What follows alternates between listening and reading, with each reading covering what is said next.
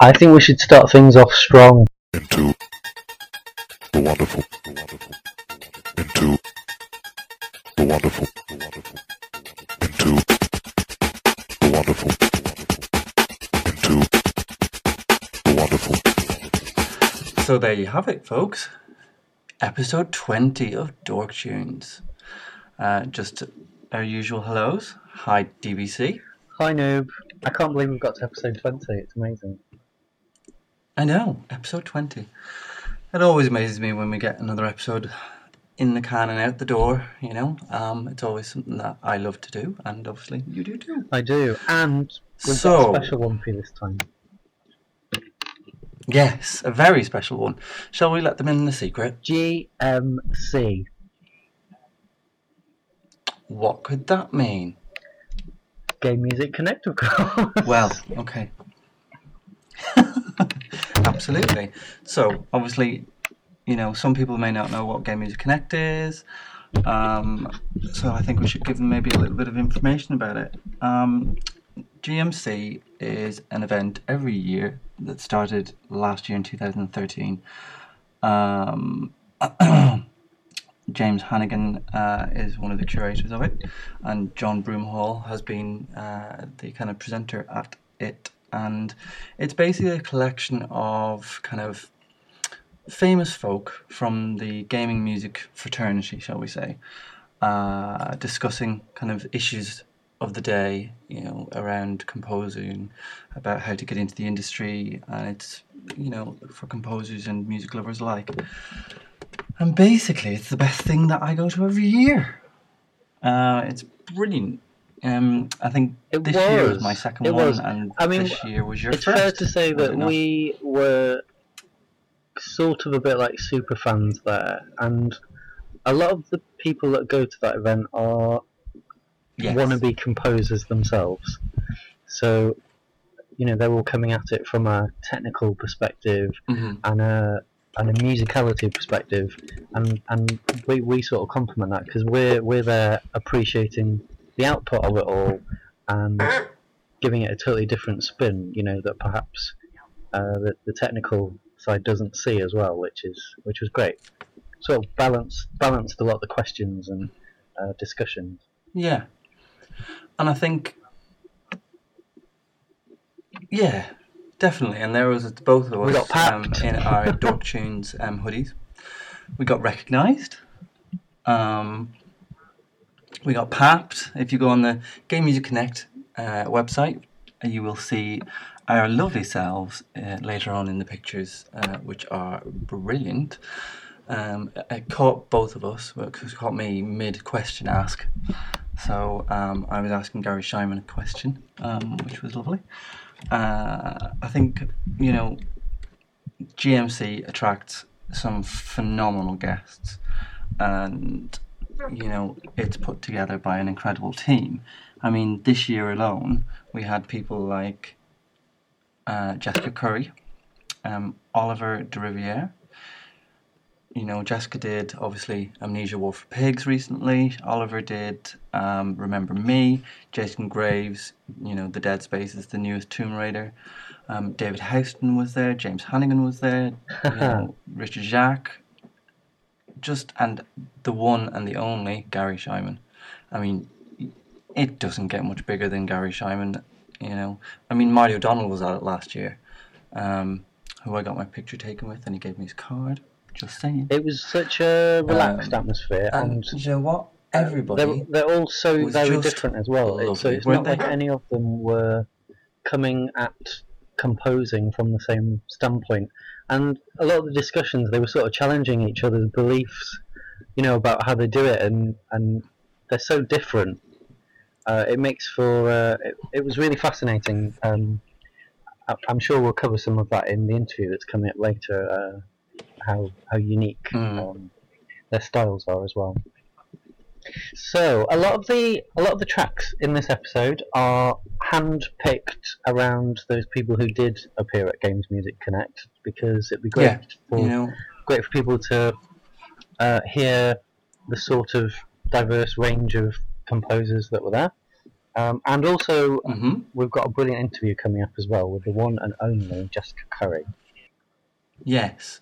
Now, on that interview, I will warn you, it is possibly one of the best ones I've ever done. Jessica was absolutely lovely and actually made me cry in a nice way with something that she said. So, yeah, absolutely. So I'm really excited for everyone to hear that, and I'm really excited for you all to hear the stuff that we've got coming up. I reckon we should just kick things off. The first track we've got is from the inimitable Jessica Curry, and it's called I Have Begun My Ascent. It's from a game that was released last year called Amnesia, A Machine for Pigs. Amnesia. What can I say about these games?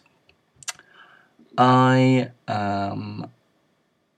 played, the demo for Amnesia on Steam. I managed about 10 minutes. Curtains closed, lights off, earphones in, absolute code brown. Code Brown? Oh, utter code brown. That's all I'm going to say on this game. You really do need to play and experience it. It's absolutely terrifying. And it's not terrifying in the kind of, the kind of horror movie way where the scares are quite obvious. It's the implied terror that gets you. It is absolutely the implied terror. The sound design for those games, phenomenal. And Jessica and I will chat about it later on the show, so I don't want to kind of cover that too much. But yeah, Amnesia, absolutely cracking soundtrack and cracking games. So here you go.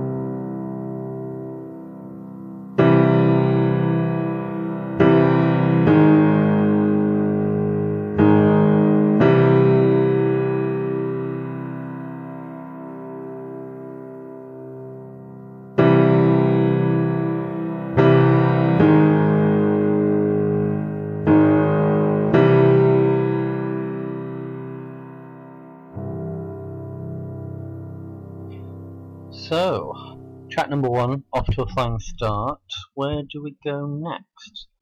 The answer is we go somewhere really up to date.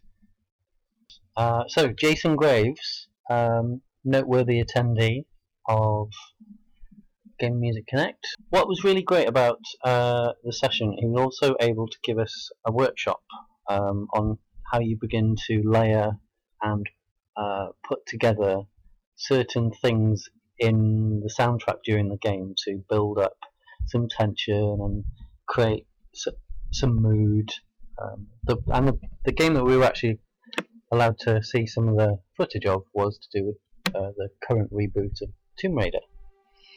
So it seems only fitting that I chose a track from there, and we'll go for one called A Survivor is Born.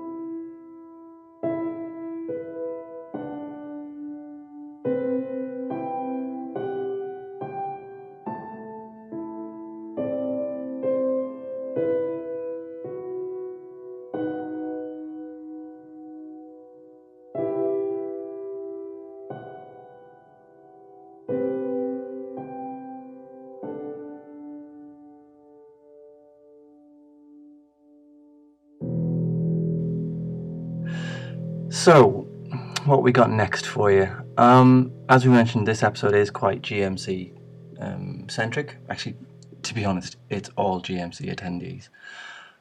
Or speakers, sorry, should I say.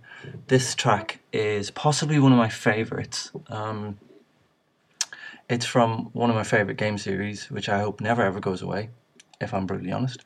It's the Bioshock games. This one in particular from Bioshock 2. Gary Scheinman. It wouldn't be an episode of DorkTunes without something, a little nod to Bioshock. Absolutely. Gary Scheinman, what an incredible gentleman. Asked him a question at GMC, and this was his answer. It's basically, what is his favourite track that he's composed from kind of, the Bioshock series, and it is Pair Bond. Really is one of my favourites. This and Eleanor's Lullaby, which you just, phenomenal. I think you all know, my love for Bioshock, so I think we should just let you hear it.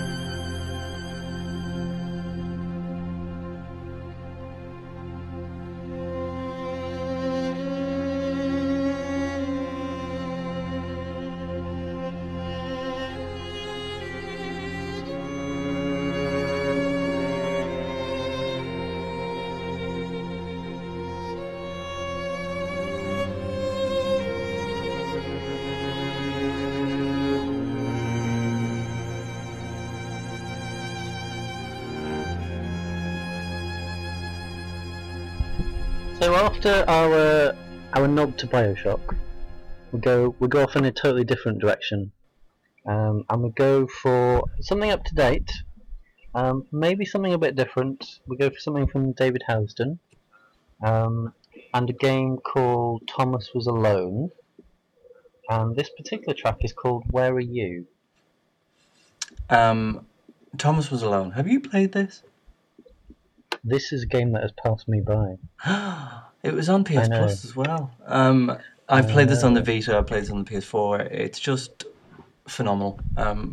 I never thought a game about little blocks of different shapes and sizes and colours could make me cry.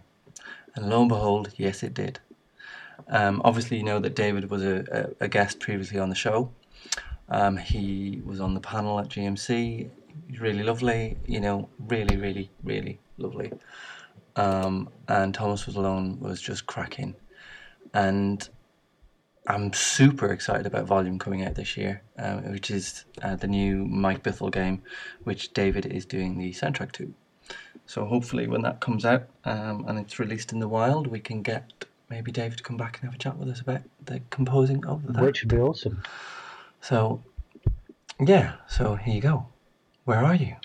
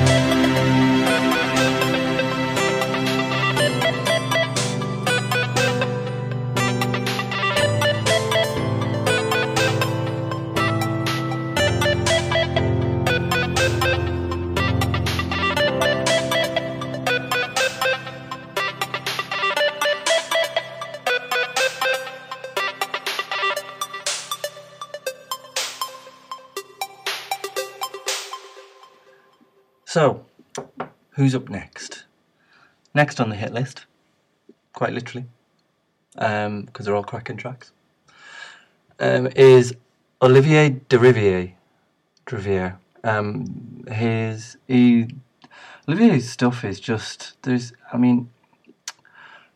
I think that you can definitely tell a composer's stuff, by the sound, for me, definitely, I can tell the difference between, say, for example, Grant Kirkhope and Austin and David and, you know, Jessica. There's a lot of differences, and even Jason, you know, a lot of differences. I think that might just for me come from listening to them all over the years. But Olivier's stuff has definitely got something that a little bit different. This is from Remember Me, which came out in 2013. Was also a PS Plus game, which I really need to finish actually. On the PS3. This is called Nylon the Memory Hunter. Remember Me, beautiful game with a phenomenal soundtrack. The game mechanics itself, you know, kind of jump here, kick that, punch that, you know, the rest. Phenomenal soundtrack though, and one of the prettiest games on the PS3, without a doubt. Just wish it had that little bit more love from people. Anyway, this is Nylon. Oh, go on. Well, maybe this track will persuade people to take a look. Yeah, absolutely. You know, it was on PS Plus. It's, you know, cheap as chips now. You can get a physical copy down your local store. Go and see if you can grab one. Play Remember Me and think of Olivier and ourselves. So, yeah. Nylon the Memory Hunter.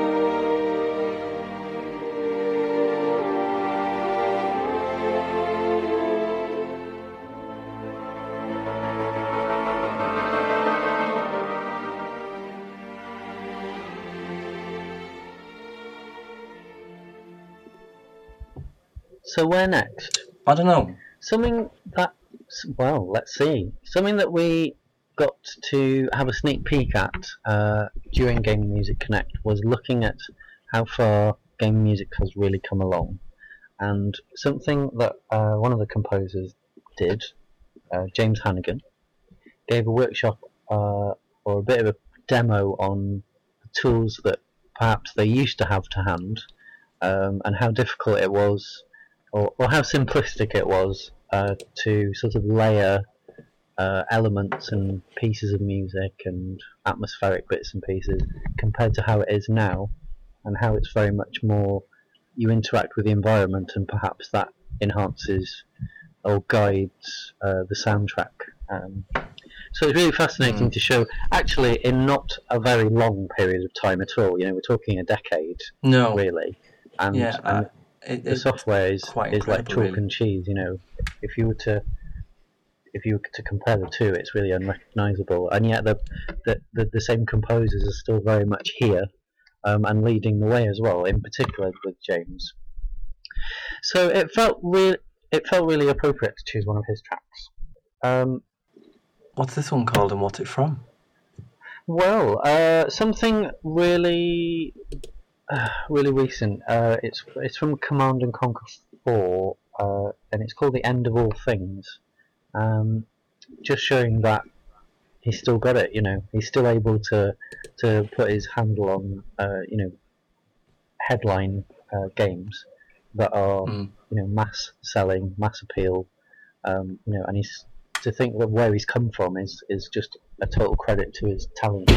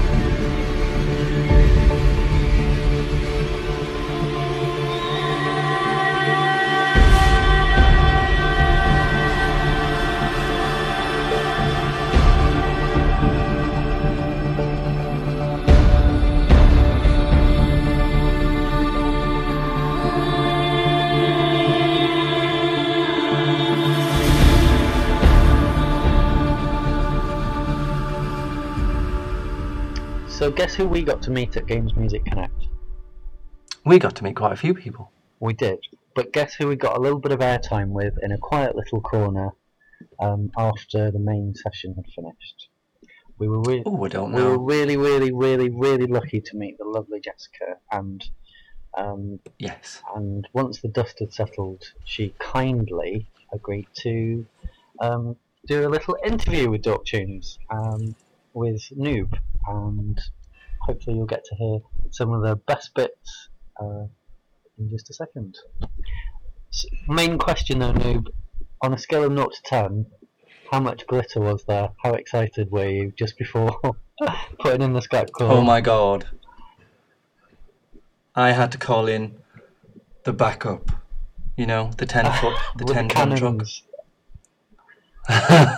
Yeah. Oh, honestly, you know, one of the funniest people you could ever speak to. Just hilarious and lovely. So, would it be fair to say, people, go and grab yourself a hot drink, kick back, turn off all the lights, and just immerse yourself in the wonderful Jessica?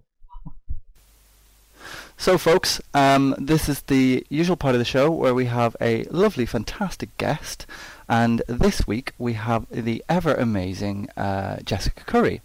So Jessica, would you like to introduce yourself and tell everybody a little bit about yourself? Hello everybody, my name is Jessica Curry, and I am a studio head at the Chinese Room and also their resident composer. We're on our third game. The first one was Dear Esther, loved and hated in equal measures for creating the walking simulator genre. Second game was Amnesia: A Machine for Pigs, which was the sequel to Dark Descent, also equally loved and hated in equal measures. We tend to be quite a polarising company. And now I'm working with the Chinese Room on Everybody's Gone to the Rapture, which is possibly the saddest game ever to be made. Oh. I know. It's really, really heart-wrenching. The voiceovers have just come in for it, and it is going to be a corker. So when do we kind of expect possibly, you know, when Everybody Comes to Rapture is going to see the light of day, shall we say? It's definitely next year. If I give you any more details, a kind of Mission Impossible Sony figure descends from the ceiling and then drags me off. So and slaps you on the wrist, all the saying, shh. I am prepared to give to your listeners at this point without risk to myself. That's very funny. And true. So, obviously, we met recently at Game Music Connect 2014, which, personally for me, is the highlight of my year, to be honest. I really enjoy Game Music Connect. I find it really inspiring. I think the guests are amazing. You know, the kind of viewpoints that come across, the questions that get asked by the audience. It's just generally just a fantastic day for me. So obviously it was your first time, and you were on the panel, which, yeah. And I have to admit this, and it was a point that you made it kind of later in the day. You were the only woman on that panel. Absolutely, yes. Yeah. How did you find that? I find it increasingly baffling, to be honest. I don't really understand why it's the case in 2014. I think the organisers of Game Music Connect are absolutely fabulous. I think they're so committed to providing a fantastic day for everyone. But I just don't understand why. I think partly women struggle to sell themselves as effectively as men. I think that's a bit of a generalisation possibly, but I do think there are elements of truth to that. And I kind of think it's who you know as an organiser, and like it or not, there is an element to, you know, you kind of like attracts like. So it's a difficult one. How do you find being, you know, a woman in the industry? I mean, I think it's a really interesting time to be talking about this with Anita Sarkeesian and Gamergate, and I think that things are coming to a head. Yeah. And I think in a way it's really healthy. I'm not saying that the debate has been ideal, but I think in a way it's the last gasp of the old guard. Yeah. And whenever real change is coming, you do get that really, really aggressive and quite violent opposition. Yeah, I have to admit, Gamergate. I'm going to hold my hand up and say, I don't know. I haven't delved into it quite as deeply as some others. But my God, get a new hobby, boys. Yeah, you know what I mean it's partly it's kind of the realm of the sad teenager, but I also think we have to take it seriously, and partly I think we have to take a very searching look at a lot of the content of games, which is why I'm such a huge admirer of Anita Sarkeesian's work. I think she is bright. I think she is so calm and collected. I don't know how. I was talking to Dan, co-studio head at the Chinese Room last night, about how she retains such dignity in the face of such huge abuse, and I think she is to be commended for that.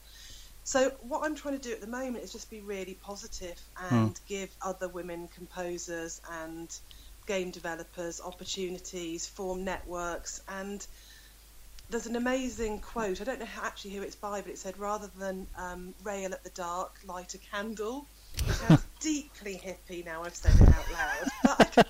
But I kind of think it's true. I think rather than continuing a negative debate, I'd rather take positive action and actually do something.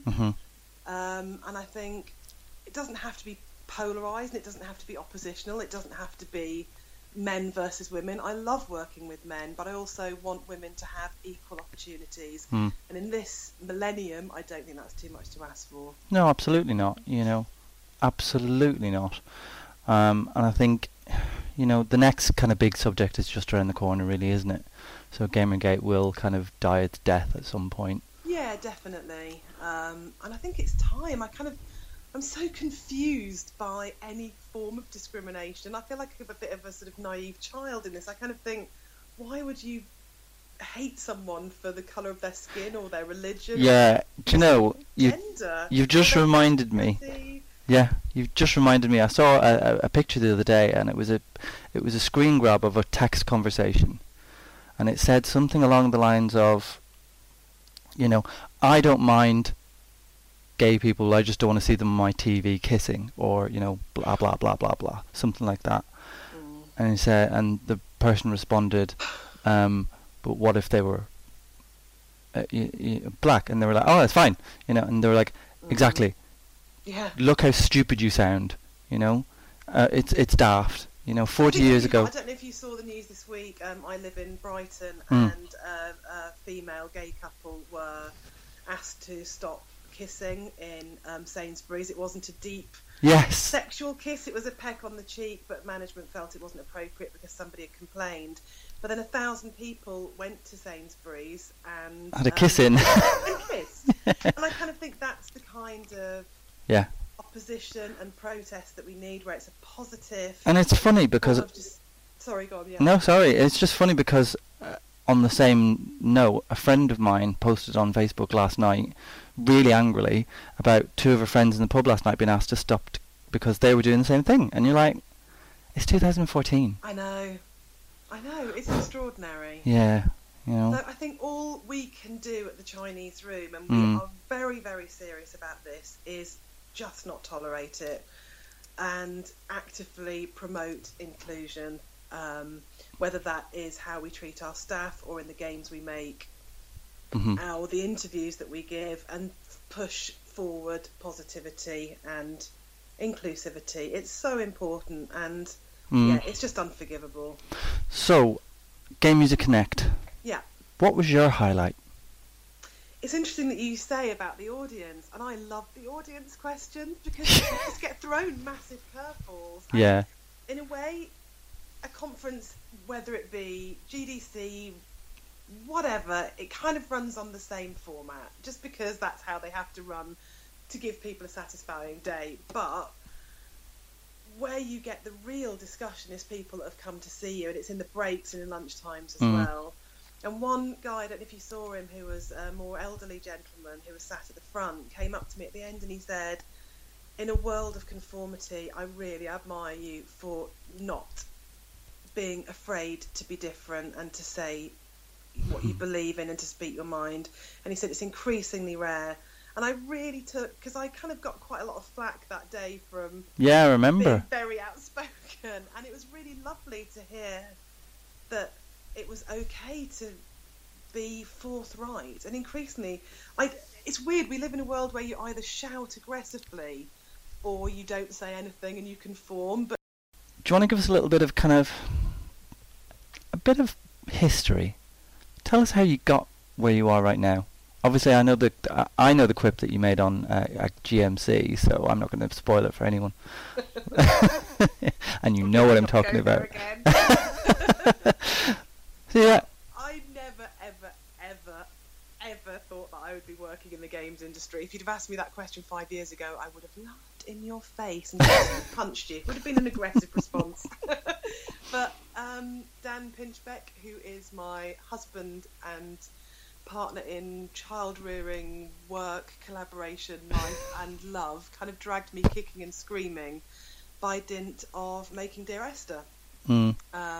He was doing his PhD in player behaviour and decided that the best way to work out or solve some of those questions was to make a game himself rather than just kind of studying it academically and looking at other people's games. So he said, I mean, I studied at the National Film and Television School.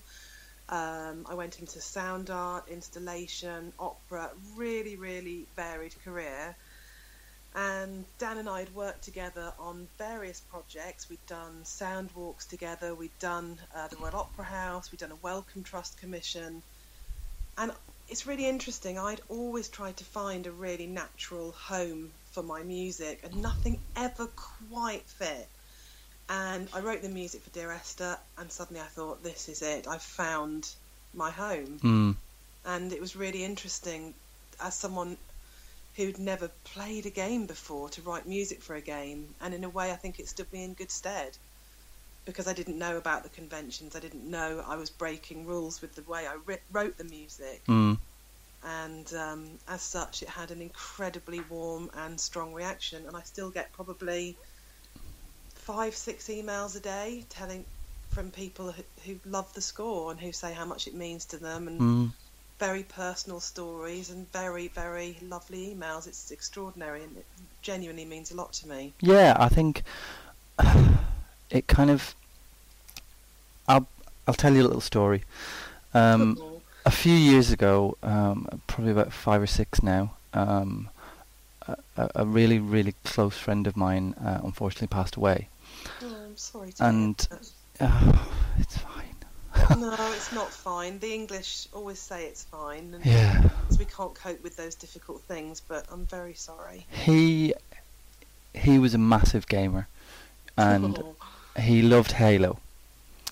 And his sister, when he passed away, she sent a message to people on the forum that we were on, and by email and Facebook and all the rest of it, to everyone, asking them to pick a song for the funeral.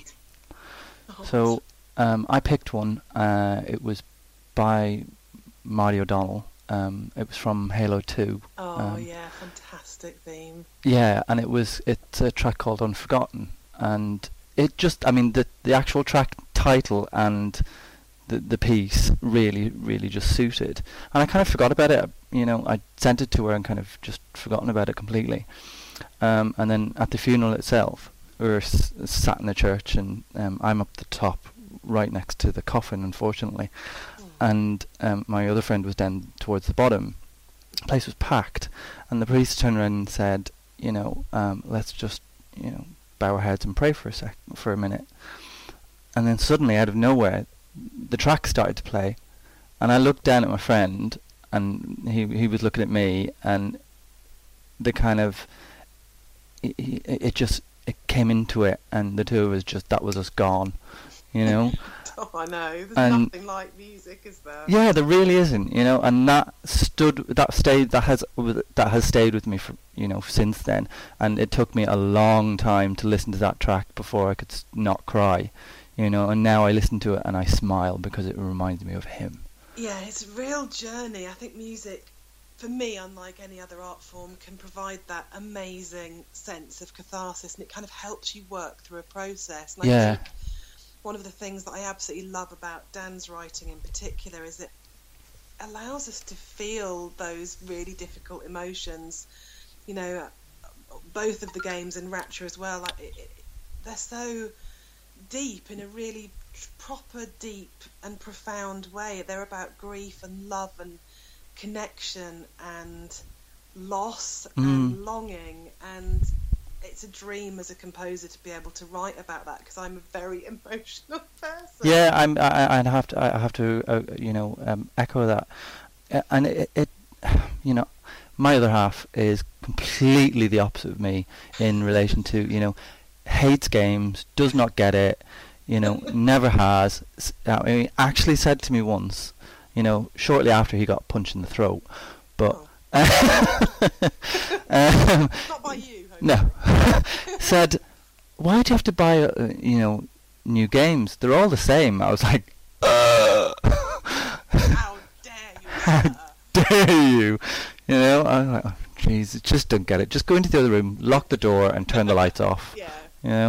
I think he has a point, to be fair. There's a lot of homogenous products. Oh, yeah, absolutely. Look in the fringes. But I would say that's true of music. I'd say that's true of theatre, of art. There's a lot of conformism in, the mainstream world. But I think you look around the edges, and that's where you find the gold. So, on that point, when you look outwards, who do you like to see, music-wise? In terms of inspiration? Inspiration, kind of people you think, bloody hell, they're amazing, or, I really wish I wrote that, or, or I really like listening to his stuff, his or her stuff, I'm slightly obsessed with the music of Thomas Newman to an unhealthy degree. I think he is the best living. I mean, best, that's such a ridiculous thing to say. My favourite is so subjective, isn't it? Well, he's the best to you. Something in his music that I find touches me so deeply. It's almost unbearable. It's kind of like a test of your own will to see if you can get through it without completely collapsing. Yeah. I think his understanding of the moving image is very inspirational to me. The way he finesses that connection between the moving image and the music that he writes, I think, is fairly extraordinary, and it's just so beautiful. Kate Bush, I absolutely love her work. I won't tell you a story then. Oh. Oh, you went, didn't you? Yeah. Concert. I'm still actually not really officially talking to you because I tried to get tickets really desperately, and then Twitter was awash that day with people going, "I've got Kate Bush." I think you might have been one of them. Yeah, I was, and I'm not gonna lie, I did actually cry the whole way through.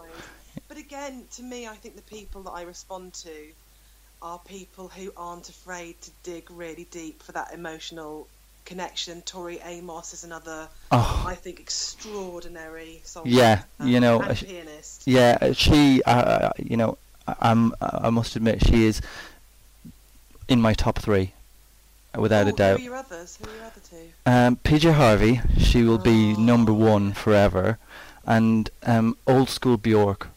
Oh, yay! I mean, she does such amazing things with sound now, but I think she's just gone a bit over the OTT for me. Esoteric. Yeah, but yeah, without a doubt. It's interesting that there's a rawness, isn't there, that links their output. They aren't afraid to literally. They basically rip their heart out and present it to the audience. Yes. And there's something incredibly powerful because it makes you so vulnerable and so strong simultaneously as an artist, I think, when you can do that. And I think the main comment that I get about my work is how exceptionally emotional it is, and that it allows people again to feel those really difficult emotions. And I think that's why so many of the emails that I get are about very, very personal topics. So actually, on that Tori Amos thing, I'm going to tell you a story. I love my stories. Can you tell? But I like listening to them, so fortunately we're a good combination. When I was a weean, shall we say, it's going back 20 years. God, that's depressing. Anyway. Right, I'm older than you. Whatever. Yeah, when I was about 16 or so, I was obviously still in school, and I was in the throes of my Tori Amos obsession. And around the same time, she recorded Boys for Pele. Yeah. And she recorded that in County Kildare, which is just outside Dublin. So little old me decided on a Sunday morning, I was in my friend's house, I'd stayed over, I was like, he'd gone to work, I was like, right, I'm off. So off I trotted into Dublin to get there's a train called the Dart. I was going to get the Dart out to the end of the line and then get a bus from there to the place where she recorded. Right. So I got into town. There's no trains because there was something wrong with the line or whatever. So there was a replacement bus service. So it took me about 3 or 4 hours in all to get there, which should have taken me maybe an hour and a half. I get off the bus. It genuinely is the arse end of nowhere. There is nothing around. There was literally, the church was on my right hand side, and then there was a couple of houses on the left, and that was it. And we were like top of a hill, top of a mountain, whatever. I was like, oh right, okay. So I stood there and I kind of thought, right, okay, one of these houses has to be the priest's house. So I thought I'll go for the bigger one. So I went anyway, knocked on the door. I was like, hello, is Father blah blah blah here? And they were like, no, he's out. Is there anything we can help with? And it was his wife. I said, and I explained myself, and she was really lovely. She said, oh well, he's not here, but Andy is, her son. So she said, she shouted for him to get the keys because I'd already tried the church. It was locked, and he brought me. He kind of came across and he brought me in. He unlocked it, and the whole time he was telling me about, because he was there at the time when she was recording it, and he's actually on the sleeve notes as a thank you. You want to see it? It was just incredible. It was this teeny tiny little church in the middle of nowhere, and every single pew had individual cushions that were embroidered differently, and the sepulchre it was just incredible. And they still had the box that she recorded in, because she recorded in a kind of a special kind of box at the bottom of the church, and that was still there. And this was obviously at least 6 to 9 months later. Did you steal a piece of it like the Berlin Wall? Oh, I wish I had. And this is the only regret I have for that day, is that it was obviously the time before mobile phones and camera phones and digital cameras and like that. I don't have any pictures of it. Yeah, but do you know what I think? I still have the memory. I know it sounds really cheesy, but I'm just increasingly not a believer in documentation of really special experiences. Yes. I just think having that memory is just so much better than a photo, and that story that you can go, oh look, here's a picture of that box. Yeah. It's going to be a rubbish picture. You're like, it's a box. Not that I'm thinking you're photographic. No, I mean, I have to admit, I have to admit, I kind of agree with you. Kate Bush. It's a modern obsession with documentation. Yeah. I have to say a little bit of a ding dong with my dear friend Austin Wintery, who put a journey yesterday about this very subject. Yeah, I mean, he posted an article which was really, really thought provoking about how orchestras are ossifying, they need to modernise, and one of the things in the article was people should be allowed to use social media and their phones and take pictures during concerts, and I just fundamentally disagree with it. I think just bloody sit still, listen, focus, concentrate, absorb. Sit still, sit on your hands if you have to. I think, moderation. Absolute moderation. I mean, I've been to a number of gigs, and there was one recently. It was to see, I don't know whether you know her, Tanya Donnelly? No, I don't actually. She was in a group called Belly many years ago. Okay, yeah. Yeah, massive fanboy crush, Oh, husband Dan, same. Oh, so stood there, and there was a guy kind of to the left in front of me. If he didn't put that feckin' phone down to record the whole thing, I was going to slap him. Just put it down, enjoy it. She's only on stage for 45 minutes. Wind it in. I just think it's anti-experience, because actually part of you isn't there. You're not completely focused. You're out of the moment. Yeah. And it's also a kind of just, I was there thing to show your friends, and that's why I am very glad you don't have a photo genuinely of that day, because I just think it's a better experience for it. And I think nothing could ever compare to it. Kate Bush was right. She was. You know, because if I had sat there and there was people clicking away and, you know, mobile phones in front of my face, it would have ruined the whole thing. You know, genuinely, I think they are releasing a DVD of it, and I would absolutely urge you to go out and buy it on day one and just sit in a room, left alone, and watch, and just let it wash over you, because my God, it was astounding. It's funny, actually, because you mentioned Austin before. Austin, I'd heard of Dear Esther and all the rest of it. It was actually Austin that pointed me kind of in your direction a long time ago. He tweeted a link for one of your tracks, and I gave a listen. I have to admit, it's probably my favourite track of yours now. Mandus. Oh, thank you. I love that one. I love Mandus. It really, phenomenal track. Oh, you know? Thank you. That means a lot to me, actually. And Austin, I have to say, has been an extraordinarily generous communicator of my work. And I think when you're a fellow composer, that you know, takes real generosity to say I really like what they're doing. And especially when you're in the same industry, he's an exceptionally lovely person. I try and hate him. No, I know. I'm trying to find his dark side. I'm trying to find the part of him that's not so nice. But I think it's impossible. He's awesome. I know. I'm quite lucky in a way, because my brother he lives in LA, with same as Austin. So Austin said that if and when I come across, you know, I'm more than welcome to go across into his studio and see, you know, him doing his thing. And I think that's kind of one of my kind of lifetime ambitions, is just to be in a studio while somebody's recording. Yeah. You know, I think I would absolutely just pee myself with excitement. He is just. It sounds like I've drunk the Kool-Aid, but he is wonderful. He really is just. He's so. His passion for music is unrivaled. He knows so much, and he's really generous with his knowledge. I have a huge amount of respect for him. Yep. And I think he's really talented too. I really do wish I could dislike him now. Actually, now I'm he's too good to be true. We have to bring him down. We have to start the plot. But yeah, it's just nice to know other nice people within the industry. It can be a bit dog eat dog, like any creative industry. So when you find those golden people who are generous with their knowledge and their time and their contacts, it's great. Yeah, I have to admit, he is so unbelievably knowledgeable and kind. Yeah. And, you know, I was astounded, as I always am, to be honest, and I say this all the time.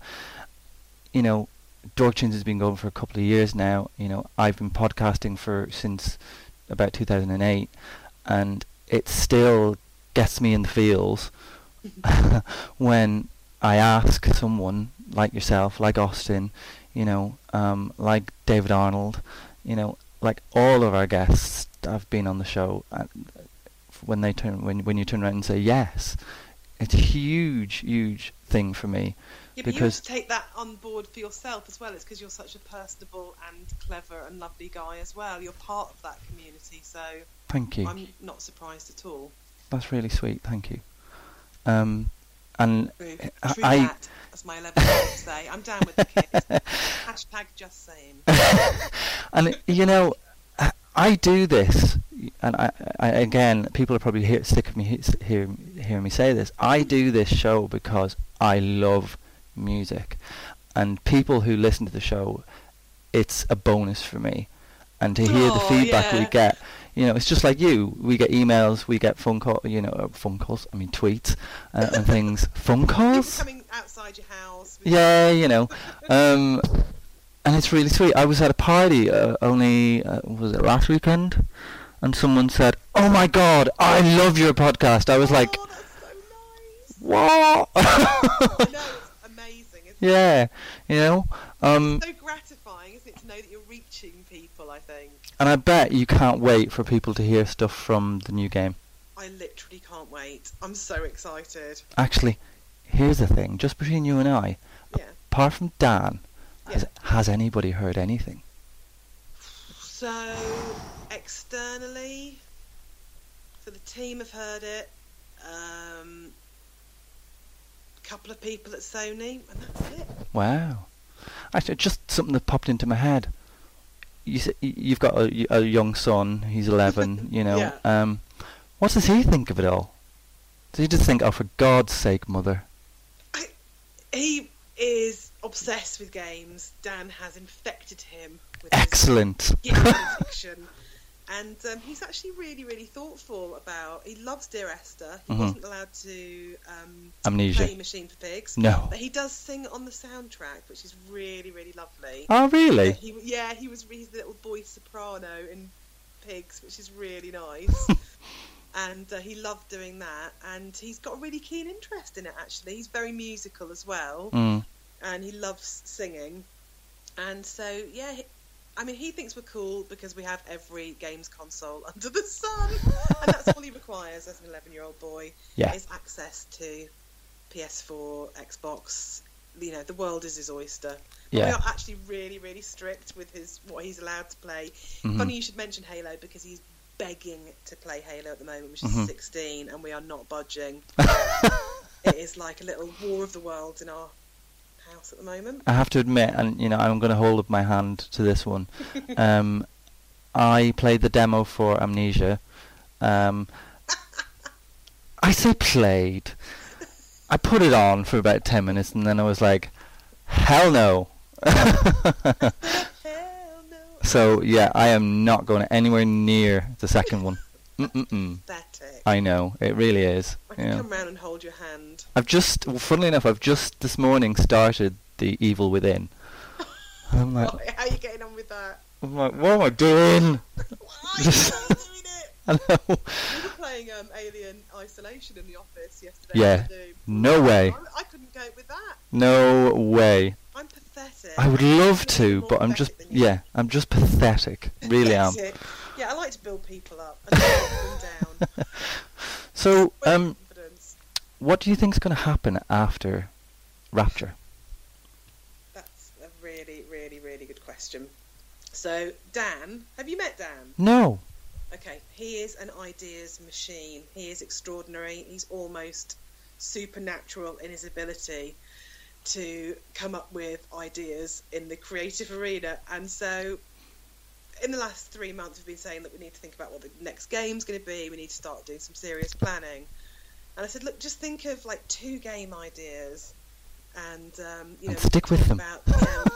And then he said yesterday, he said, I've done a presentation for the team and for you, and I was like, oh, fantastic. And he was like, yep, there's 5 game ideas. They're all fully realised, and I'm ready to run with any of them. And it's just incredible. So I haven't had my presentation yet. That's going to happen when we're back from holiday, but that I do know he has kind of sketched them very briefly. They're all exceptionally different. Some are very, very different to what we've come up with so far, and some are a continuation, but they're all absolutely awesome, and he's just a genius. I have to say that because I'm married to him. Absolutely. But yeah, he's a machine. How do you find... He's like RoboCop. Obviously, you have a relationship together. How do you find... It'd be awkward. How do you find switching off, really? Because obviously you work together, you know, I don't know the kind of studio setup. I'm assuming you leave the house on a morning, say, for example, to go to somewhere, maybe. We do. We have offices. Yeah. Drop our son off at school and then go to work together. So that's kind of, at least you can go home on a night and you don't have to have all the stuff around you. But yeah, you don't switch off. Intellectually, we talk about it constantly. There is no escape. It is the one downside. It's kind of the great thing because the person that you're married to absolutely understands the highs, the joys, the frustrations, the bad days, the really bad days, and the downside to that is we're obsessed, and I think that's why the games are really good, partly because we don't think about really anything else apart from our son. But yeah, maritally, we have to kind of remember to try and have a normal relationship and talk about other things. Yeah. And it's really interesting. We did this last week. I said, Dan, we're not going to talk about the game. And we lasted for about 10 minutes, and Dan went, so what do you think about... I was like, no! We gave up. Yeah, it must be difficult. Impossible. Yeah. It's impossible. I'm not even going to say difficult. Yeah. So, it's just the way it is. We're so used to it now. But something that you wouldn't change for the world. The insane Actually, need. Oh yes, go on. Would you work for someone else? Yes. Definitely. I think it might be weird for me, probably for them. But definitely, I think it'd be good for me to consider other projects. Yeah. Interesting. Now, I'd like to kind of finish really with kind of come back on to Game Music Connect. I'm a bit obsessed, can you tell? Will we see you there next year? Hang on, let me just go and tell my mother. She's right. Guys, shh, doing my interview still. It's recorded. It's all right. Okay. Very professional. GMC. Carry on. Will you go again? A, as a panelist, and B, just to go? I don't know if anyone would ask me back. Are you kidding? After this year, I think they definitely would. Do you think so? I'm not so sure. It was so funny. Yeah, I don't know. You kind of, I think, never make the assumption that anyone... I think, for me, hearing new people every year was really interesting. It was really interesting because I've spoke to, I shall not name the composer. I spoke to somebody who was on the panel. Yeah. And they said, you know what, I'm really lucky, and I wouldn't like to be the people sat in the audience right now because it's so hard to get to where you are, you know, because there was hundreds of people there. Yeah. And you think they all want to work in the industry, you know. Yeah. That's a lot of people for a lot of games, and I know there are a lot of games, but are there that many? But I kind of really, when Jason Graves said it is a really massive industry, I do think there is enough work for all of us, actually. Oh yeah, I think there was a gentleman last year that I always remember. He said, you know, you don't have to work on the AAA titles. You know, there's lots and lots of kind of degrees of games. There's lots of things. There's mobile games, there's tablets, there's all the rest of it. There's adverts, you know. There's always going to be work for you, whether it's going to be the upper echelons, like your Bioshocks, like your Dead Spaces, like your Dear Esther's, like your Thomas Was Alone's, you know. But also, I'm not sure that everyone wants to work on that type of title. I think, you know, that's one measure of success, but actually... like I was talking about work that is more on the fringes of the mainstream, there's some fantastic work, and some people are more than happy and actually very passionate about sitting at that kind of different level. It's not under those big titles. I mean, I would consider Dear Esther to be one of those very fringe experimental titles that was done on a minuscule budget. I mean, for me, the nice thing on Rapture is to be able to work with a larger orchestra and choir size. That, for me, is a dream. So I think it brings benefits in that way. But I don't have any desire to be working... It's not my goal to say it's better because I'm working on a AAA title. So, yeah, I think we have to be careful about how we frame people's ambitions because people are so different.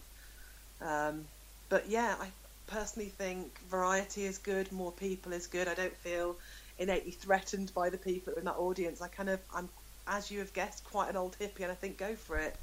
Live it, do it, go on, come on, show us what you can do. I think it makes you a better composer. Yeah. And one of the reasons that I really like Olivier de Riviere's work is I think he has set a massively high standard for game music.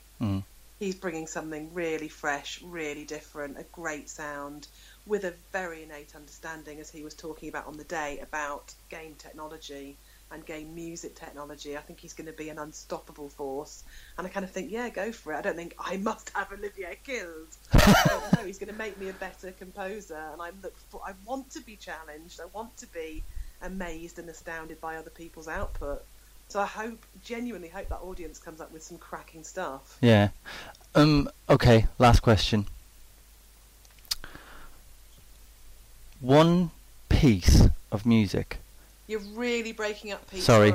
One piece of music that really does resonate with you. I didn't hear any of that. Oh, sorry. Once more. I don't know why. The signal's just suddenly gone. One piece of music that really resonates with you. I'd have to say that the music that I can always listen to, in no matter what mood I am, is anything by J.S. Bach. Okay. And every other person that I listen to, I have to be in the mood for. If I want party music, contemplative music, but there's something about that work, that music, that is for me perfection. It is utterly perfect, and it soothes my soul. Lovely. Lovely. Well, that's the end of our little chat. Oh, thank you so much for having me. We've been trying to make this work for so long. Life and health and children and work. And it's been wonderful. Thank you. Everything's come between us, but the stars align. Yeah. Thank you so much for your time and for your passion and for your interest in the industry. It's just so lovely. And you. To a lot of us. Brilliant. Thank you very much. Okay. Thank you. Have a great one, and thank you again, Jessica. Cheers. We'll speak really soon, I hope. Bye-bye. Bye. Bye.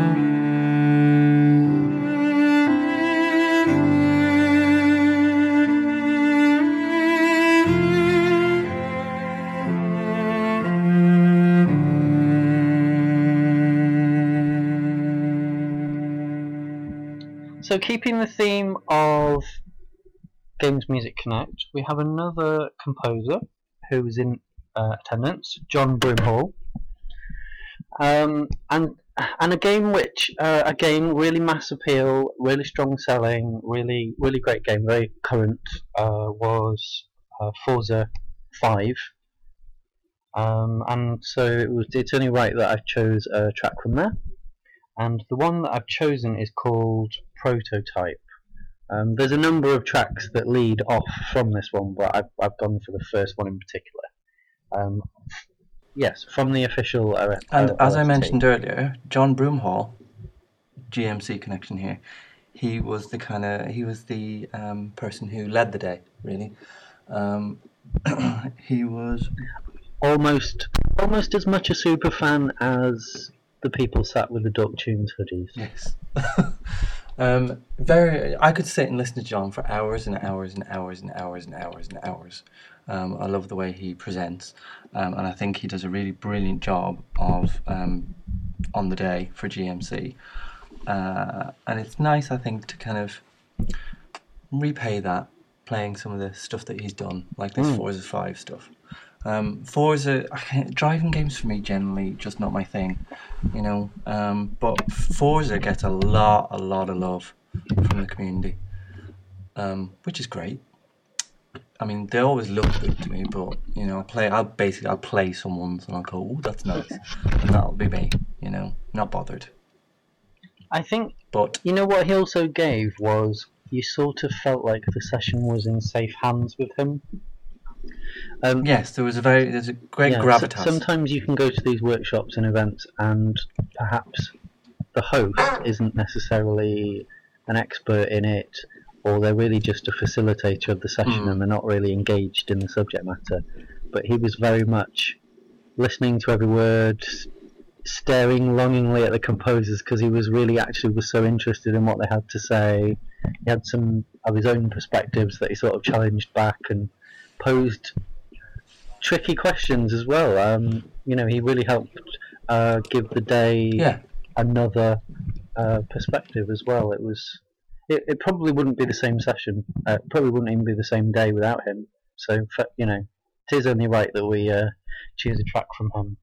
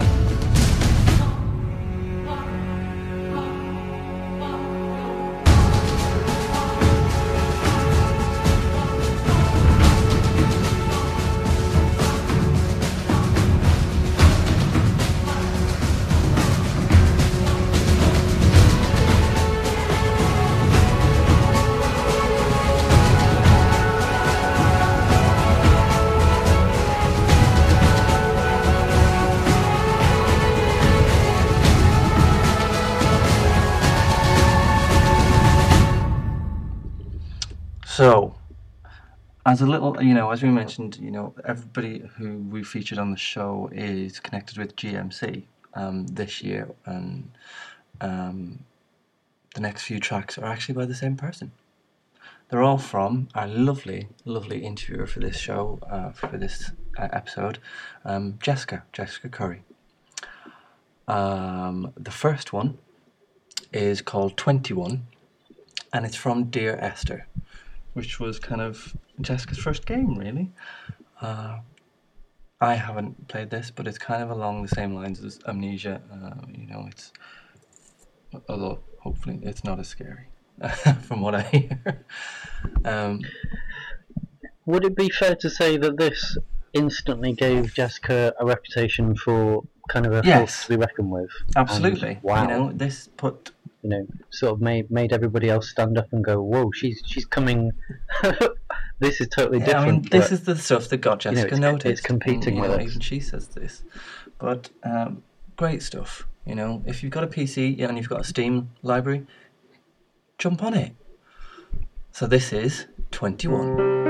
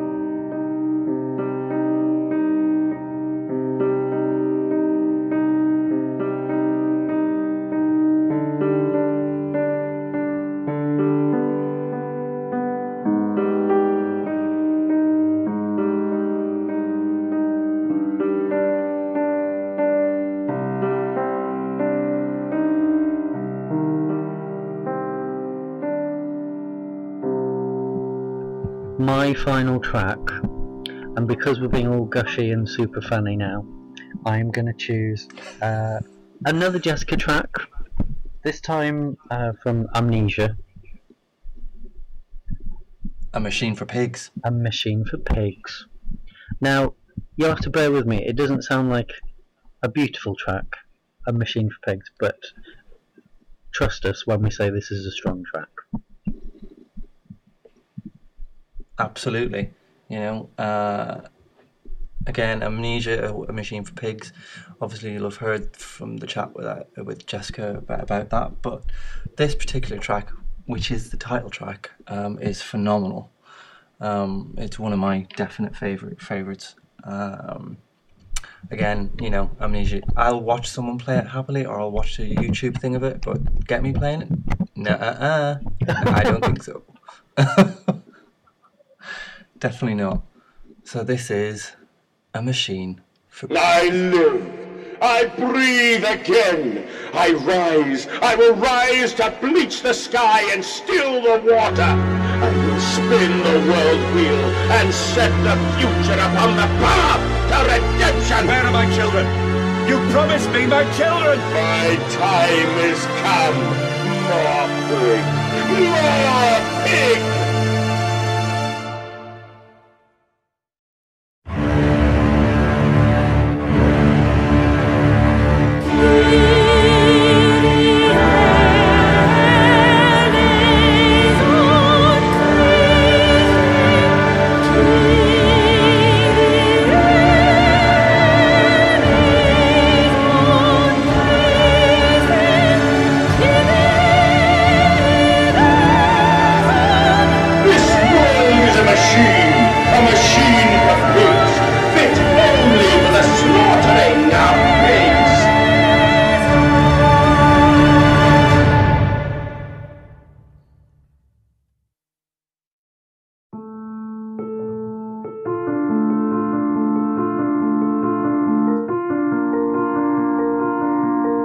have stood knee-deep in mud and bone and filled my lungs with mustard gas.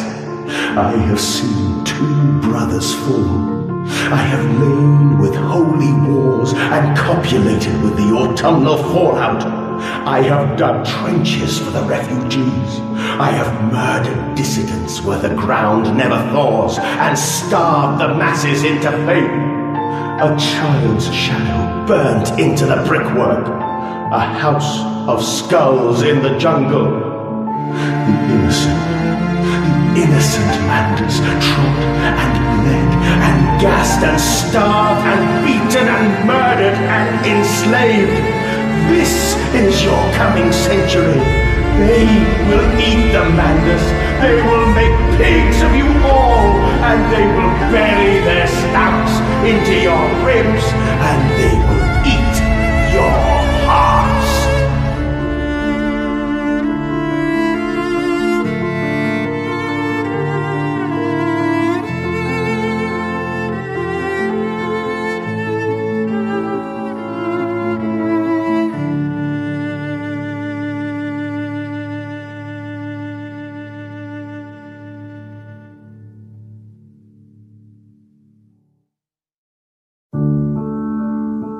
I lay there and watched the god I had created die. At the end, when we were cold as the stone we had hewn his body from, when the lights were nearly all extinguished, we heard, in the silent distance, the man-pigs singing to one another. Then, as the last lights were gone, and we lay together in the deep, they drifted away, and all was silent. Such a silence I have never known. And as the dust settled on my open eyes, and we lay together embraced forever, I heard, miles above us, the sounds of the city turning over in its sleep. A church bell ringing out, and in that moment, the new century was born.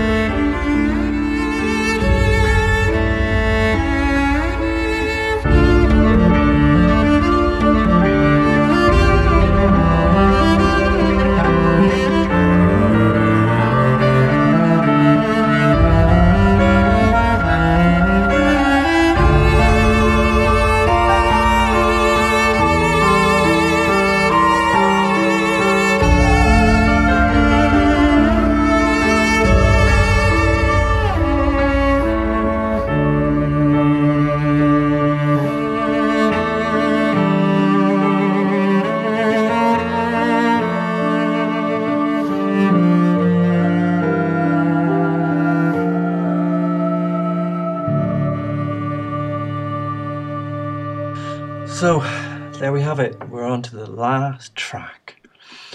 We hope you've enjoyed the show as much as we enjoyed doing it. I will say one thing actually. You may hear in the recording an occasional squeak. That is my chair, so I will apologise for that right now. I should have said that a long time ago. The darn thing needs replacing. So, anyway, we're on to the last one. This again obviously is from Jessica, and it is Mandus. Little thing about this track for me. This is the track that kind of introduced me to Jessica. It was tweeted by Austin Wintry, and I thought, have a listen to that, you know. And it's probably my favourite of Jessica's so far. Really is. Phenomenal stuff. I just love it. Again, it's from Amnesia, A Machine for Pigs. It's beautiful, if you ask me. Beautiful in its brevity and its composure. Just stunning stuff. So yes, this is my last gasp. Madness.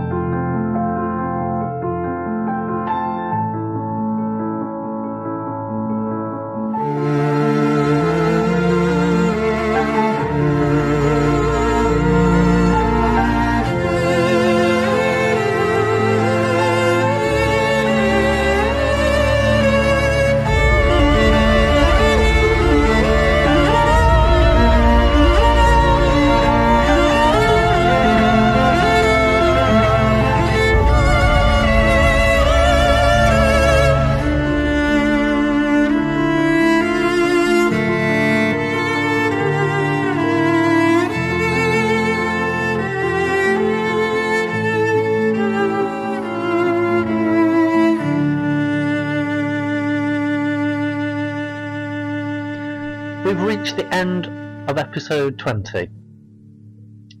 Feels like we've come a long way. It feels like we've been really lucky to try and get some really awesome people interviewed and sharing their perspective, and a real high point in this episode with Jessica. So what can we expect in the future, though? We've got some really exciting plans under wraps at the moment to keep up the momentum on some amazing people to interview.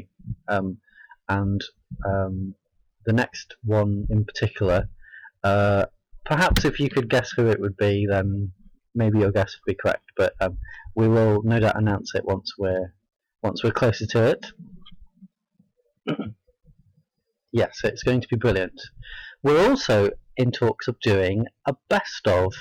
You know, as we cross the 20 mark, there are some real standout tracks, we think, from episodes 1 right through to 20 that we might want to revisit and share with you, and it might make you want to go and replay a game as well, which would be awesome. And if you've got any suggestions too from some of those earlier episodes, chime in and let us know. I know in a lot of the earlier podcasts we got a lot of recommendations for tracks and ideas for us to listen to as well. That's a good way of us finding new games too, so we always value those. You can get in touch with us in a few ways. We've got the email route, which is noob@gamerdork.net. We've got Twitter. You can get in touch with myself, Daddy Bear Cub, or Noob, who is Evil Noob on Twitter, or the DorkTunes Twitter account itself, @DorkTunes. Look out for the logo. And like I say, we're planning our next episode already, so hopefully that'll be in Santa's sack before Christmas. Into the wonderful. Into the wonderful. Into the wonderful. Into the wonderful. Well, Brendan, if you can fashion a podcast out of that, hats off to you. You can do out. You'll go far, lad.